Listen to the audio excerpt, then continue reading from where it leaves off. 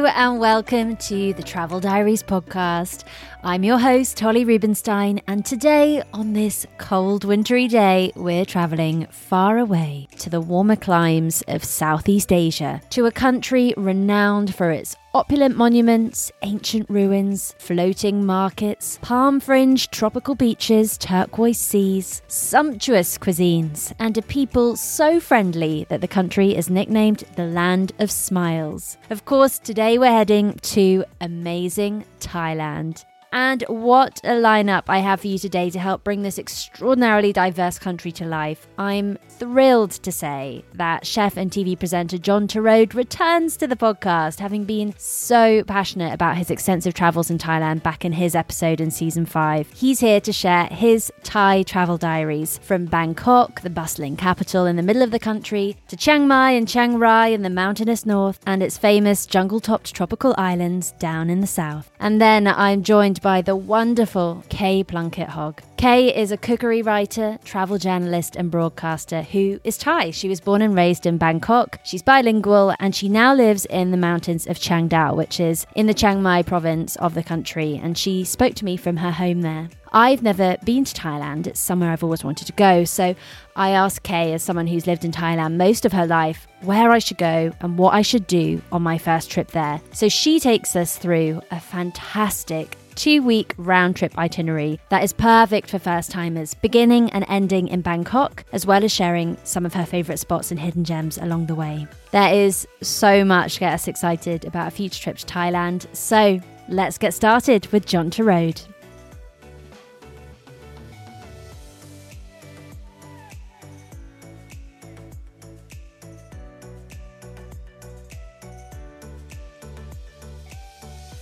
John Torode, welcome back to the Travel Diaries, to this totally Thailand destination special. Thank you so much for joining me again. How are you? I'm really good, and it's a pleasure. Actually, I think it's always very easy to talk about somewhere you love. Well, yeah, it makes a massive difference, doesn't it? That somewhere that you really love to go, and I suppose after the last 18 months or so, that actually getting out the door and thinking about that, and taking your shoes off and walking through some sand, or putting on a pair of shoes and walking through a market is something I just dream of, rather than actually, even get to talk about, which is great. Amazing. Yeah, well, I mean, back in season 5, my listeners will know your episode was so incredibly well received, and it shared with us a taster of your love of Thailand. I mean, it's clearly a destination that means so much to you. Yeah, I think it is, because I don't know what it was. I suppose that it was the sort of central point between Australia and the UK, and I suppose it was a place where I could go and do whatever I wanted to, because I wasn't being judged in any way by anybody in the UK or Australia. And I don't think I'd even really sort of actually settled in the UK enough by then. I didn't quite know my place. The other thing for me is that, the food is, obviously food for me is a really important part of life. Of course. I was a cook all the time. But, a lot of people probably won't know that as a kid, I grew up and I didn't drink milk. I was allergic to dairy products, and it would give me severe asthma, which over the years I've sort of grown out of. But what I discovered with Thailand was that the food didn't have anything like cream or butter, but it tasted amazing. And it's sort of one of those extraordinary cuisines where it's every single rule that you're told as a cook, every single ingredient that's meant to go together, every ingredient that shouldn't go together in Thailand goes together. Yeah. Like, it's the best culinary clash in the whole world. I mean, it's the punk rock of culture and food, I think, in the fact that, who would think you put palm sugar and fish sauce and green papaya together with a salted crab? Yeah. And that's going to be something amazing. I mean, that's what funky flavors. Yeah, funky. I think it's a great word. I think that's a great word, funky. I think it's but I think it's even more than that. I think funky for me has always been exciting, and I think that's it. I mean, funky, rather than being the smell of cheese, I think it's just a little bit more exciting than that. I suppose for me, the other thing is that at that stage in the UK, we were sort of very much this world of French is best.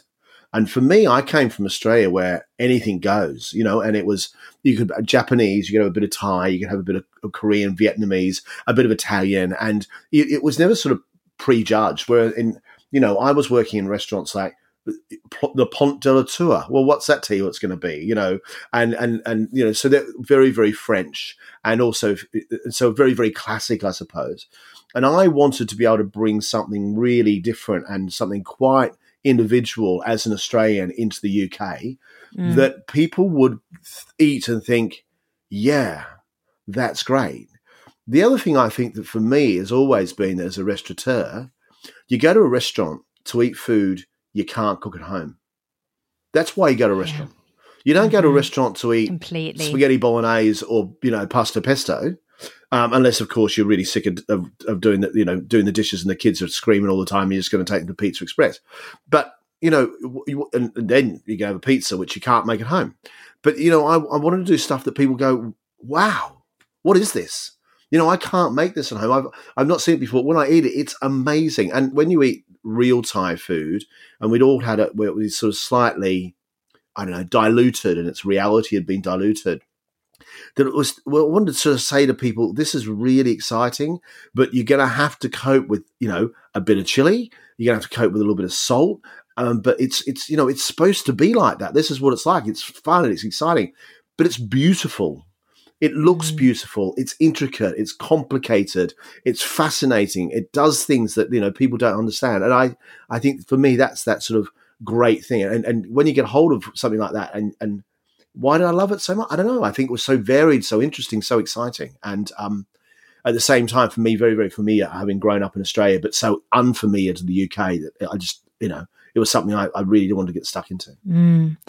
So kind of with that in mind, we're going to go on a journey through your Thai travel diaries as someone who knows the country so well, loves the country so much. Yeah. A kind of an abridged version of the traditional travel diaries episodes across 4 chapters, starting with chapter 1. That is the first place in Thailand that you fell in love with. Well, the first place I really fell in love with, and I can remember it very, very well. And I got up at 4:30 a.m.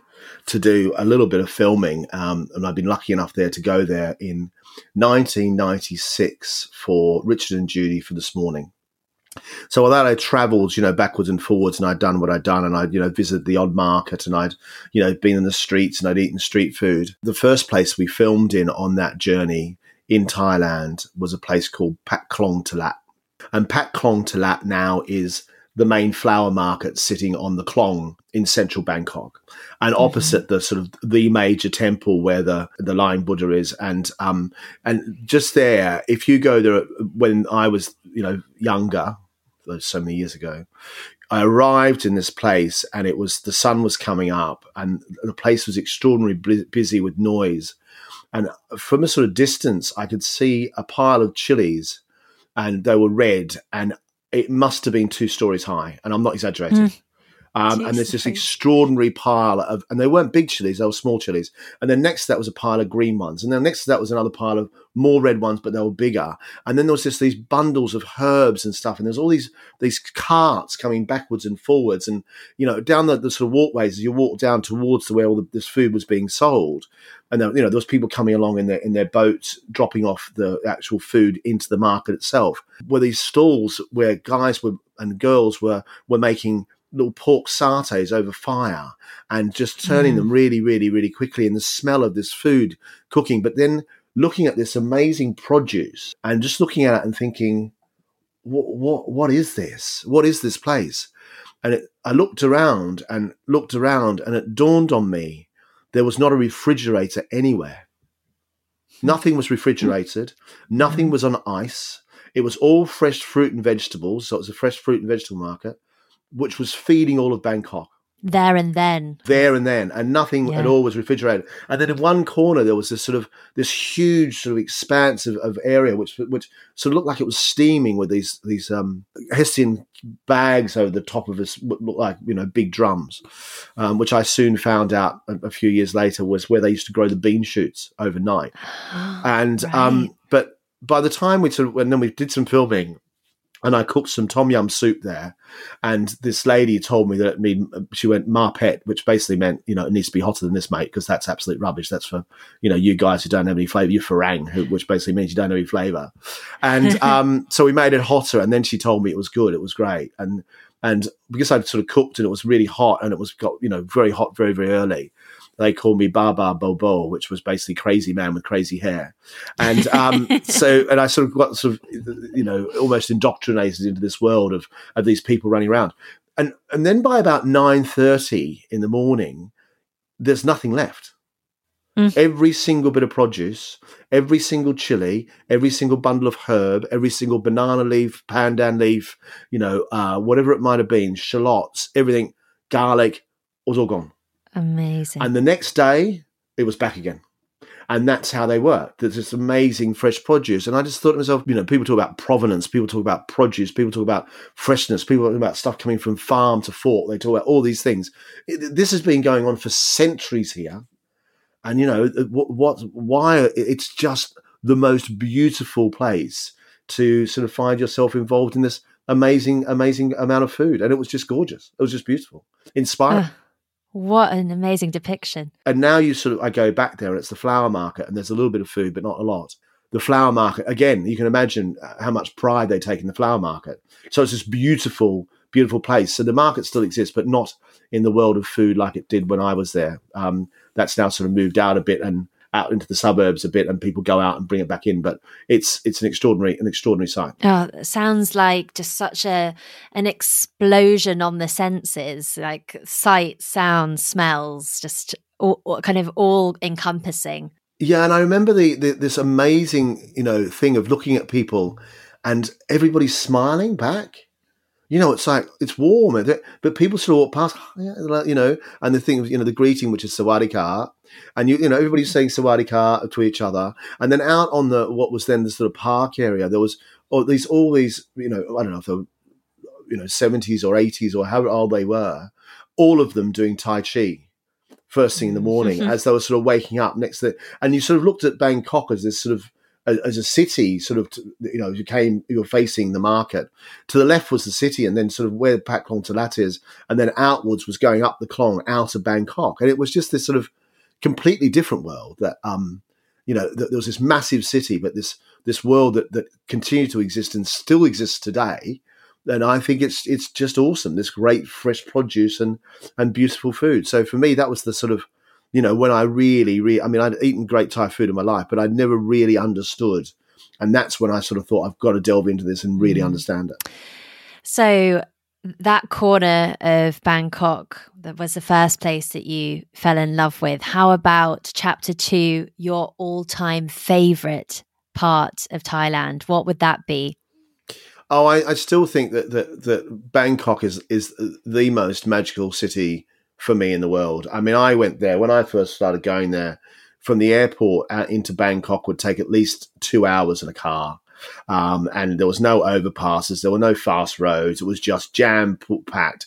And I'm talking 3 o'clock in the morning. The place, there was just people everywhere. And, there's people on motorbikes, of which there's 4 of them on a motorbike. There's somebody sitting on the handlebars. There's somebody sitting side saddle on the back. And then, somebody riding in the middle, the kids riding in the middle. And it's just this beautiful city, which is full of, it has wealth, it has culture, it has people, it has all the things that go on, but it doesn't, you can catch a little boat across from the Peninsula Hotel across, the river, and then walk up a side lane and you end up in a proper, traditional food market. You can turn the corner and you'll find yourself in another, little sort of couple of little stalls, which one will be selling somtam and somebody will be selling fish cakes, and somebody else be selling popia, but everybody only does one thing. They only ever make one thing, and they've only ever made one thing all their life because that's the way they do it. And they don't. It's not for tourists.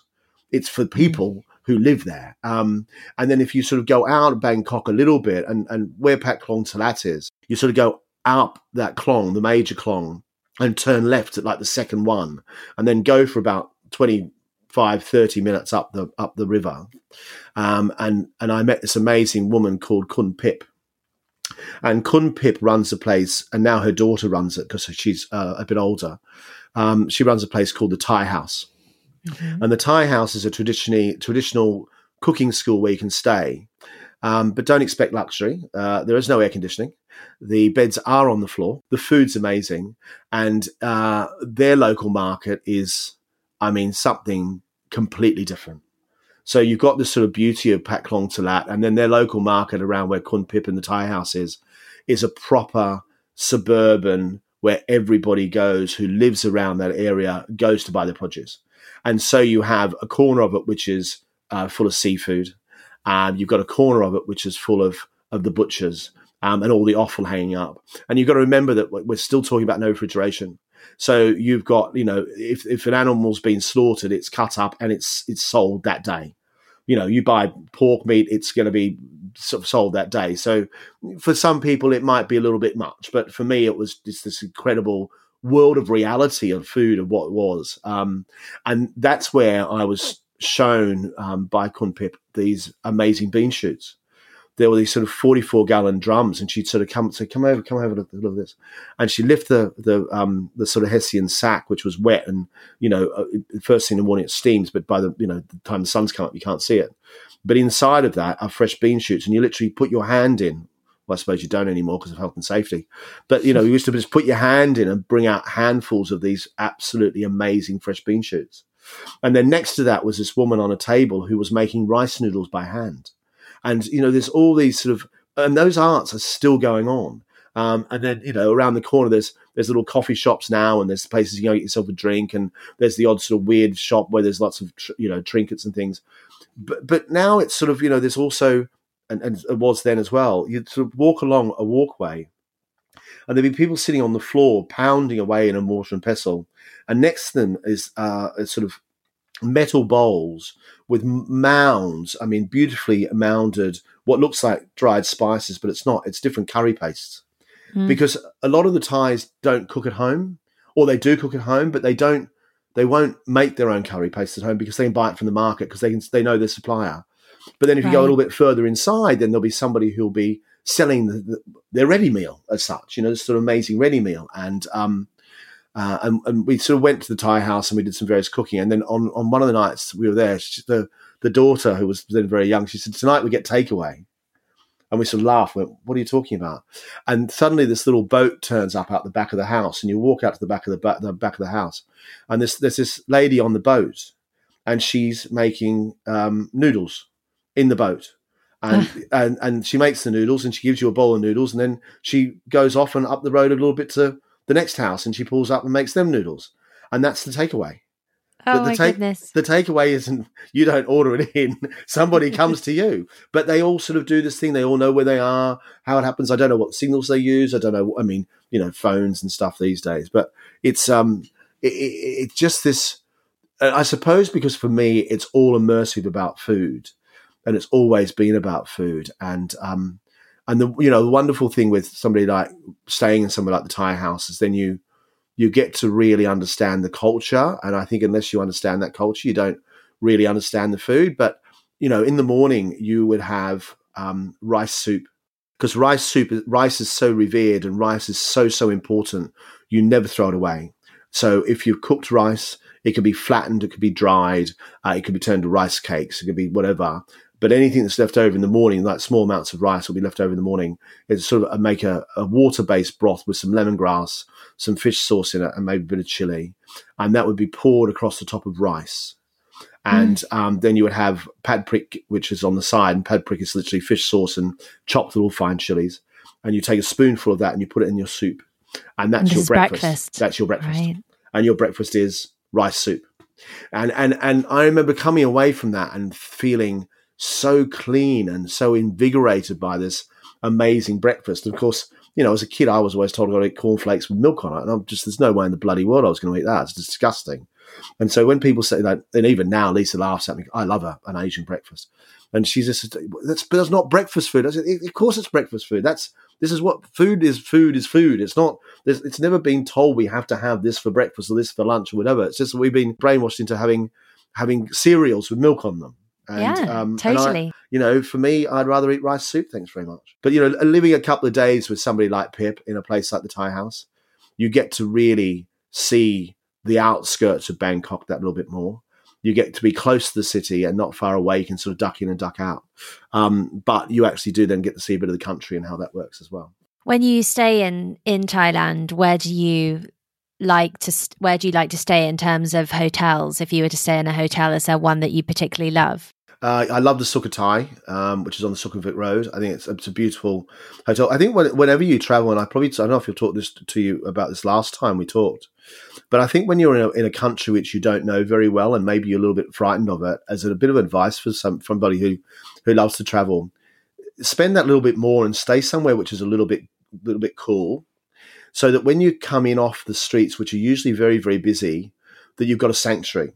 That you can sit around a pool and you can have something familiar like a beer out of a glass that that you can maybe have a cocktail if you want, or a glass of wine because that makes you feel okay. You can have a nice bath and a nice shower, and that you feel as though you can rest, because there's nothing worse, I think, than going to a new place which is daunting, and Bangkok can be daunting. It's hot, it's busy, it's frantic, all those things I love a lot. But for a lot of people, they just find it too much to cope with.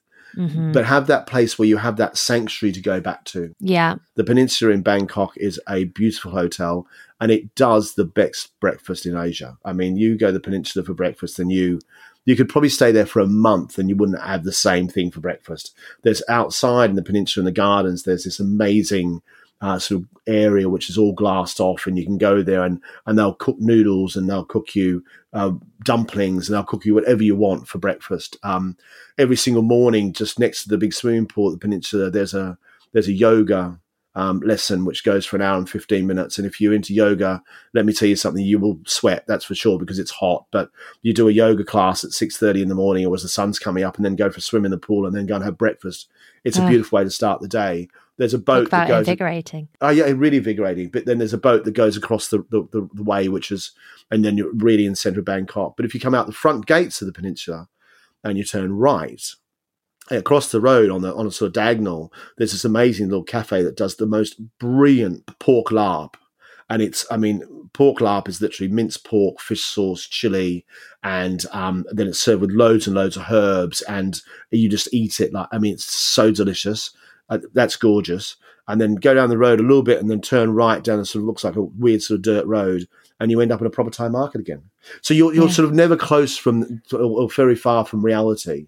So the Peninsula is a great place to stay. Gosh, you really sell it. It's making me want to go so much, and thankfully we are able to go there now, which is just so exciting. So Bangkok is a place that most people will fly into as their first port of call. I guess Phuket is the other major one here in the UK. Yeah.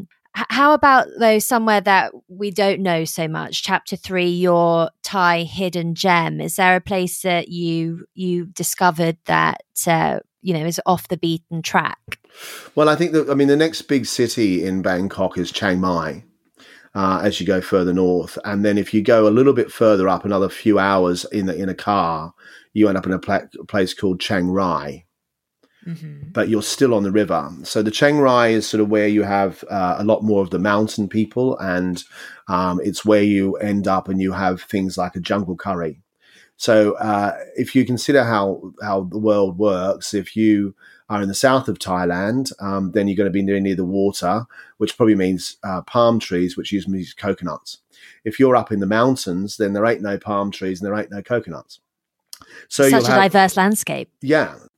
That's brilliant. But you can get down the main river, the Mekong River, which goes down and, of course, then borders a lot of the rest of Asia and Laos in particular. You can now get on a boat from Chiang Rai, and over a period of 2 days, you can be on this little flatbed boat, and you can go down the river, and you'll stop off in sort of little sleeping huts. And you can actually then stop and stay in these sort of places which are on stilts in the middle of absolutely nowhere. And you are looking at both sides of the river, Thailand versus Laos. And it's opened up now. When I first started going there, the issue was, of course, there was still warfare happening, and that was quite difficult. But now it's open up again. So if you want to go and do some real, exciting stuff, go into Chiang Mai, get yourself organise it through various people, and there's various tourist companies that do it. Then you go up into Chiang Rai, have a look at the mountains and what goes on up there. And then there's also, if you think, there's what's called the King's Project up there, which was where all the opium fields used to be. And now the king has given all the money to make sure that all the opium is gone. And now they plant loads and loads of food, and there's all these communities that have come together and to get everybody out of trouble. So that's quite extraordinary. But then you'll find an area where you can get on hire yourself a little boat with somebody, and you'll putt down this thing and sort of almost float down it.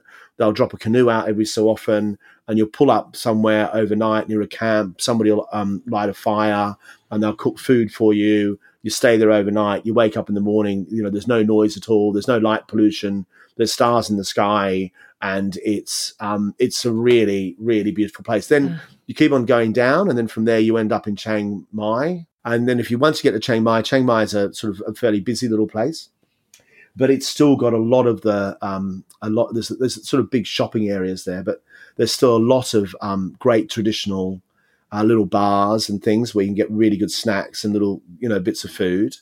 And then if you want to go really, really posh and something really cool and really incredible, there's the Hyatt in Chiang Mai, which has been bought by a very, very eccentric Taiwanese man. And he has taken temples which were starting to fall down from all around Thailand. And over 30 years, he packed them all up into sort of kit form. And now he's rebuilt them on this amazing, what was an old rice paddy outside, about 20 minutes outside Chiang Mai.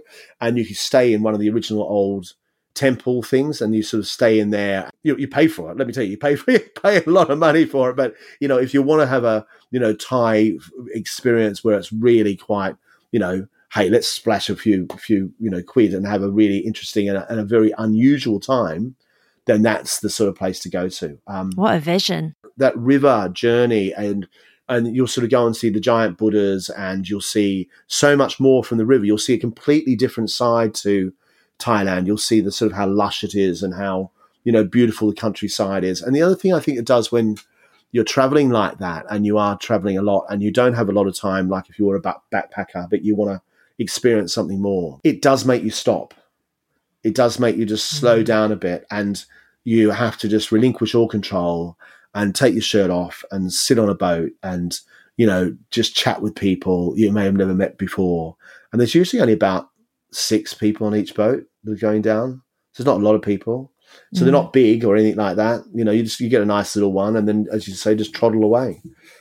It's fantastic. Sort of, experiences. Well, I mean, speaking of places that you might like to visit again, your final chapter, John, chapter 4, is the destination at the top of your Thai travel bucket list now that we can go there and travel again. I think probably for me, what I'd like to do is to actually do, I've talked about sort of, the opulent stuff. I would probably like to just jump on a train out of Bangkok, like a normal train, everyday train, and go down south. And go down towards the islands and just experience a few places along the way down there, and probably just discover a little bit more of the countryside, and just to, really have a good sticky beak around now that people haven't been going for a long time. And I think that for me would be what I'd like to do, just to, a little bit more of a, exploration. So much of Thailand to be explored. And I would love to do the islands. I think for me, if I could go down south on a train and somehow or another then find my way of getting across onto the islands on a boat, and actually, rather than just flying in or flying across, I think that for me would be the way to go. And I suppose that sort of dream thing of like staying in a hut, like everybody used to say when they were backpacking, they went and they found a hut somewhere and they sat on the beach. And I think for a couple of days like that would be pretty magical. Just to sit on the sand and, not worry about anything, and just, watch the sun go down and do a bit of yoga and, eat some food and not feel as though, I have to pay for everything through the nose. Because you can get such amazing kind of beachfront accommodation down there for just next to nothing, and have such a memorable experience. And I don't want to eat in a place where they've got fridges. which might sound Yeah. really weird, but, Yeah. it goes right back to that whole thing. And as much as I say about the peninsula and, eat off the streets. And if I can find a place, on that road trip, or, whether it be on a in a train or on bicycles or whatever it might be, and then, find little places to stay, but eat in these places where the people are actually cooking the food, or you can get stuff from their local markets. That to me is what it's all about. Well, I'm feeling well and truly inspired, John. Thank you so much. Those were your Thai travel diaries. It's been so lovely to see you again today. Thanks, Holly. And now we're joined from the mountains of northern Thailand by journalist and broadcaster Kay Plunkett Hogg. Ready to pop the question? The jewelers at BlueNile.com have got sparkle down to a science with beautiful lab-grown diamonds worthy of your most brilliant moments. Their lab-grown diamonds are independently graded and guaranteed identical to natural diamonds, and they're ready to ship to your door. Go to BlueNile.com and use promo code LISTEN to get $50 off your purchase of $500 or more. That's code LISTEN at BlueNile.com for $50 off. BlueNile.com, code LISTEN. Quality sleep is essential. That's why the Sleep Number Smart Bed is designed for your ever-evolving sleep needs. Need a bed that's firmer or softer on either side? Helps you sleep at a comfortable temperature? Sleep Number Smart Beds let you individualize your comfort, so you sleep better together. J.D. Power ranks Sleep Number number 1 in customer satisfaction with mattresses purchased in-store. And now, save 50% on the Sleep Number Limited Edition Smart Bed for a limited time. For J.D. Power 2023 award information, visit jdpower.com/awards. Only at a Sleep Number store or sleepnumber.com. Today's episode is supported by Airbnb. It has been a long old winter here in the UK, and in between podcast seasons, I'm going to take a little bit of downtime to seek out some warmth. I'm jetting off to the Greek island of Mykonos, visiting some places that have been on my bucket list. And while I'm hopefully soaking up some Mediterranean sun, my home will be hosting guests from all over the world thanks to Airbnb. It's the perfect way to make your travels even more rewarding. Instead of letting your home sit empty while you're off exploring new destinations, why not turn it into a cozy retreat for fellow travelers, just like I do? Whether you choose to rent out your entire space or just a spare room, it's up to you. I list my spare bedroom, and it's been a fantastic experience, both financially rewarding and a great way to connect with new people. So if you're planning your own summer getaway, or any trip for that matter, consider putting your home on Airbnb. It's a fantastic way to earn extra income that can go towards your travel expenses, souvenirs, or even that special treat you've been eyeing. Your home might be worth more than you think. Find out how much at airbnb.co.uk/host. Thank you to Airbnb for supporting the Travel Diaries.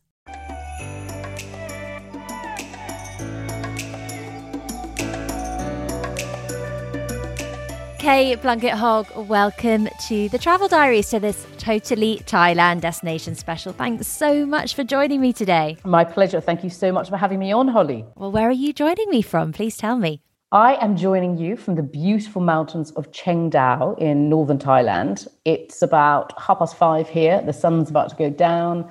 Doi Luang, the main mountain, which has been granted UNESCO heritage status, is glowing in the distance, and the egrets are landing. It's very, very beautiful. I wish you could be here with me. Oh, me too. But thank you for transporting me there. So what brought you there? You live out there. How has this all come about? I do live here now. I was born and brought up in Thailand. My father moved here in 1961 to sell Ford tractors, ostensibly for a year or two, and then just ended up staying 30 years. So I was born and brought up here. But in the interim, went back to the UK and the States. I lived all over the place. And then finally, I decided in the last year that was it. We were coming back. I was coming home, because this really is home to me. So here I am. And how are you finding it? It's wonderful. But as I was saying to somebody the other day, after having visited so often in the last 5, 10, 15 years with groups of journalists or with chef tours or just on holiday, it's a very different thing living here. So it's getting used to minutiae. Like not, if I want a sort of a baguette with a bit of ham in it, I can't just nip round the corner to the local sort of Waitrose. Although I do have a Tesco's, but the ham is not actually brilliant, and they don't have Marmite. But there's are small things to get used to. The bigger picture is that I love being back. I really, really do, and I haven't had to turn the heating on, and it's November, so hey. Yeah, that is a bonus. I'm still smiling at the fact that there's a Tesco's in the remote mountains of Thailand. Yeah, there's a local Tesco's that just opened in our little village. And we had a pickup truck going around with a tannoy the other day singing a Tesco song to entice us all to go and buy our produce from there. And it's right opposite the local market. So you're sort of torn. I sort of get what's going on, but I try and sort of go over here for hyper local produce and perhaps pop into Tesco's to get my milk or whatever. But it was quite the exciting opening. I can imagine. Well, I mean, talking about, the hyper local produce, it seemed like John Turode, who we just heard from, was really very passionate about the produce of Thailand. Oh, yeah. And he came across as somebody who really got it here and whose passion was totally honest.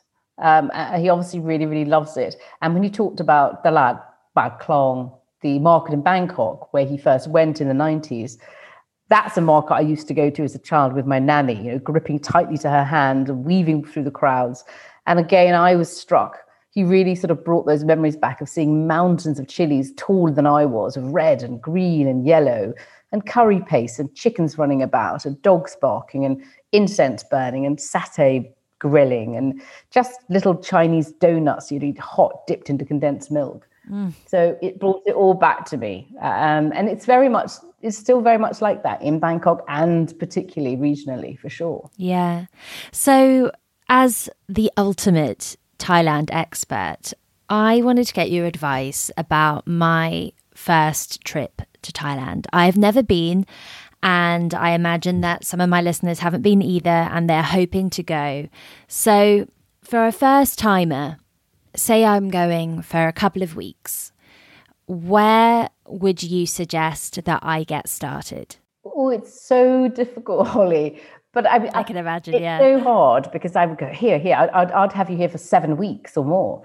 But I think you have to start in Bangkok because the capital city, it's got the Chao Phraya River snaking through it like some sort of beaten copper dragon roaring out to sea, and the Chao Phraya really is the spine of Thailand, coming from sort of nearly the top to the bottom. Mm-hmm. So I think you have to start in Bangkok. It's got everything from sophisticated hotels, and I know John mentioned the Sukhothai, which is one of my absolute favorites, to places like Ban Chakrapong, Villa Chakrapong, which belongs to the great-granddaughter of King Chulalongkorn V, and it's this stunning set of villas on the river, to hostels, to one of my favorite places to stay is Old Chinatown. I just spent 3 nights in a converted Chinese shop house there, and it was like stepping back in time. So I would definitely want you to do some of those bits, explore the old city, but then go into the newer parts to have a razzle-dazzle cocktail or two, but definitely do a river trip. So we'd have to start in Bangkok. Bangkok would be crazy not to.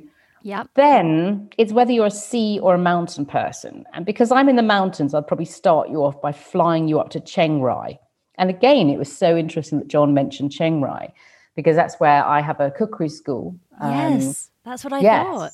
Yes, at a beautiful resort on top of a mountain called Puchai Sai, which means Mountain of the Clear Heart. Right in the Golden Triangle, not a stone's throw from the Mekong River. You're right in the heart of highland people or hill tribe country. So you'll get to try food that is Thai but not Thai. I mean, many of the hill tribes have been here not 100 years yet. And they don't use fish sauce in their cooking. They don't use much cooking oil. It's a very different cuisine. Mm-hmm. So you could try some of that. You could try Shan cuisine, which comes over the border from Burma. You could just enjoy the mountain air. Then I think I'll drive you down to Chiang Dao, where I am now. I'll take you on a hike and we'd go to some hot springs. And there's one wonderful one that a friend took me to the other day, which is a cold stream and meets a hot spring. So you have sort of hot and cold tap running. And you can sit in it and sort of cool down and warm up at the same time. Wow. Eat some wonderful Lisu Hill Tribe food, great coffee. Then I would probably take you down to Chiang Mai, because Chiang Mai, again, is a wonderful walled old city. We'd stay there a couple of days, go to one of my favorite restaurants, probably my favorite restaurant in the world, which is called Puang Thong. and is run by a mother and daughter, Anjali and Mali. Mali is probably in her 70s now, and they don't cook Northern food. They've been up here over 20 years, but they only cook Central Thai food. She refuses to cook Northern food, but it's probably some of the best food I've ever eaten in my life. I'll take everybody there, and I will sing its praises till I drop. What's the ambiance like there?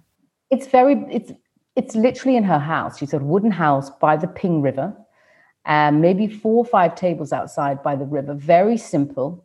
You have to either order in advance if you know, or get there and be prepared to wait, because she does everything herself, her and her daughter. All the curry pastes are made right there, à la minute. Everything is done as you order it. There's nothing ready-made. So be prepared with a few cold beers just to have a long evening. Yeah, oh, wow. So then I think I would probably say, you could have 2 options. You could take the day train. If you didn't have much time, the old day train back from Chiang Mai to Bangkok, where you see the countryside slip by you through the windows. And it's really beautiful. But that's if you've just got a few hours and you want to do that. Otherwise, I'd say let's fly to the coast. And you can either do Phuket and the islands, which I know everybody in the UK loves. But I might say fly to Hua Hin, which is a smaller seaside town, which I used to go to as a child. And although it's been developed recently, there's a place I stay called Ban Bayan, which is a 1920s teak wood house, which is painted sunshine yellow right on the beach. And I beach walk and I go and have beautiful seafood. And it's one of the places in the world that I just know I can relax. And then we'd head back to Bangkok, maybe for 1 or 2. Maybe I'd take you to some more of the fancy restaurants in Bangkok that last trip, like David Thompson's Aksorn, or a place called 100 Mahaset, which has got sort of Thai nose to tail eating in a great space. Bangkok is anything you want to eat, you can get in Bangkok. So we might finish off with a bit, or we might even end up, here's where we'll end up. We'll go to the Madrid bar, my favorite bar. It's on the infamous Patpong Road, which has got enormous history to it. And my friend Jenny's mother opened the bar in 1969, and it hasn't changed since. If you walk in, your eyes adjust to the dim light, and it's like being back in the 60s in a Spanish-themed bar. And this is where the CIA used to hang out during the Vietnam War, where people like Tony Poe and Jack Shirley and the CIA and the Secret Service and Air America would exchange all their secrets over beers. And it's the most atmospheric, fantastic place. So I'd probably take you there for your final drink before I took you to the airport and waved you off. Oh my goodness, Kay, what an incredible tour. You're giving me so much wanderlust. Like, I'm sitting here in drizzly London trying to work out how I can get out there to you, like ASAP. That sounds unbelievable. Well, I can't wait for you to get here, Holly. I'm waiting for your email telling me the dates you're arriving. I'll be there to pick you up. Oh, amazing. Well, what would you pick as your all-time favourite Thai destination? It's really, really hard. And I've mentioned quite a few. I've managed to squeeze quite a few in, I think, the last few minutes. There is one place, and it's in the northeast of Thailand, which is a region called Isan. And it doesn't get that many tourists, really. It gets people who know it's there. It's what I call the Emerald Triangle. There's rice and agriculture and some of my favorite spicy food. But there's also an incredible historical park called Phnom Rung in a place called Buriram. And it's probably one of the great Khmer style temples in the world. And a lot of people don't know about it. It was built between the 10th and 13th century. And you walk onto the site and there's usually not that many people there. And it's absolutely magical, especially at sunset and sunrise. So I'd say that's a place where you go and you'll never forget having made your trip there for sure. How wonderful. How easy is it to reach? Not difficult at all. You can get train to a nearby town, or you could fly up from Bangkok. Or you could drive. I mean, we love driving here. The roads are pretty good. How about a favourite hotel? Is there one that you would always recommend to a person visiting Thailand? I think I mentioned Ban Bayan and Hua Hin, which is sort of one of my special places. There's so many, and Villa Chakrapong in Bangkok, which is just absolutely magical, and you have a view of the Temple of the Dawn across the river, and of course Phu Chai Sai up where the cookery school is, up in the mountains. And each of those are so very different. You have a different flavor. They're different price brackets, and they got different atmospheres. And I also highly recommend looking on Airbnb. You can find places that are on the old canals in Thailand, old early 20th century houses, which are tucked away and you can only get to by boat. which I think is quite a magical thing for a couple of days. Or some of the old shop houses, as I said, converted in the back streets of Chinatown, where I remember last week sitting at 4 a.m. on my little terrace, and the world was going on around me, but it wasn't the craziness of perhaps Silom, Sukhumvit, Saturn, Bangkok, which is a more high-rise Bangkok. This was bustle of people talking, some old ladies next door chin-wagging about something in Chinese, a truck unloading some ice, people getting ready for the breakfast service. And it was just incredibly lovely. It took me back to maybe the Bangkok of my childhood. And I think those sort of little secret places that are tucked away are very special. To have those contrasting experiences. 100%. I got also what John said about if you're new to traveling, it's really nice to have something super comfy to go back to at the end of the day. But if you can pick a few different, if you have the time to pick a few different places, I think it just gives you a flavor of the different parts of the country and different parts of the city, because Bangkok has so many little parts to it, so many hidden quarters. You've got Little India, you've got Little Arabia, you've got Chinatown, you've got, crazy Sukhumvit with its bright lights, you've got the river, you've got Thonburi, where you have the old Portuguese quarter, which is on the other side of the river. So there's so much to explore. Even if you just did the one city for a few days, you would get so many different aspects of it. So much to cover. It sounds like I could spend my whole 2 weeks in Bangkok, really. But you could, if you wanted to, you could, and you could still do day trips. You could take the old train out of the beautiful old station Hua Lamphong, just a few hours down to the coast. You could just take a ride out to some of the outlying areas further down the river towards the sea. So there's lots of things you can do. So it's not, the whole country, I think, takes an awfully long time to explore. And I've been doing it for my whole life, and I still haven't been everywhere. I haven't explored the south as much as I should, for sure. And I think John's idea of taking the train down and just going is a wonderful idea too, because again, your diversity of food and culture and ethnicity down there is incredible too. All over the country it is. It's a fascinating place. Yeah. I never get tired. There's never a day where I don't think, I tried a vegetable last week, and I'm like, what is that? And apparently it's called a Lao's monkey tail. So a monkey tail from Laos. And it's this purple flower that you steam and dip into what we call namprik, which is like a spicy relish. And it had this tannic, bitter, sweet flavor. So again, every day I'm discovering whether it's a new food or a new culture. It's magic. Thailand's magical. Amazing. Wow. Thank you so much for bringing Thailand to life in such an evocative way.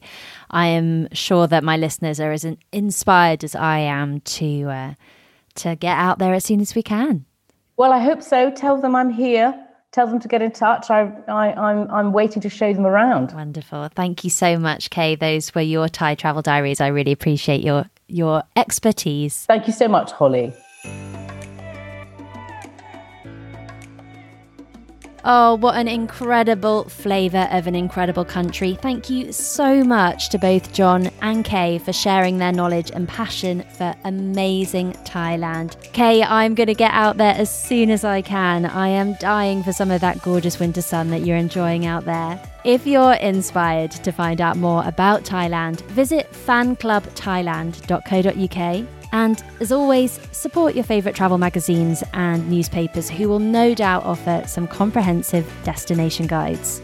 Thanks so much for listening today. If you are enjoying the podcast, then don't forget to hit subscribe, or if you use Apple Podcasts, to hit follow so that a new episode lands in your podcast app each week. And if you really enjoyed it, then if you fancy leaving a rating or a review, that would be extra special. Come and follow me on Instagram. I'm at Holly Rubenstein. Would love to hear from you, as always. And don't forget that all the destinations mentioned by my guests, I always include in the episode show notes. And they're also always on my website, thetraveldiariespodcast.com. Have a very happy new year, everyone. And I'll speak to you soon.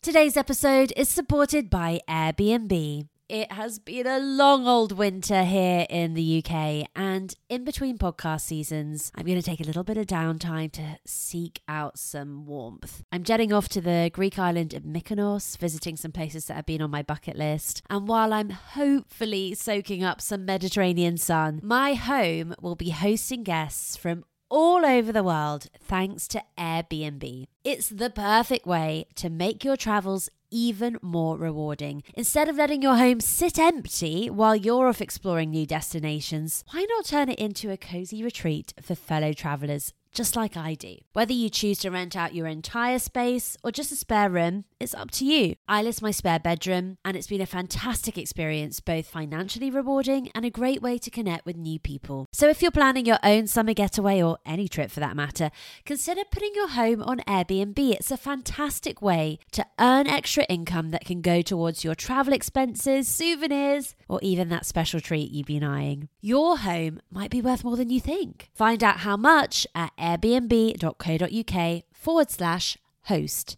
Thank you to Airbnb for supporting the Travel Diaries.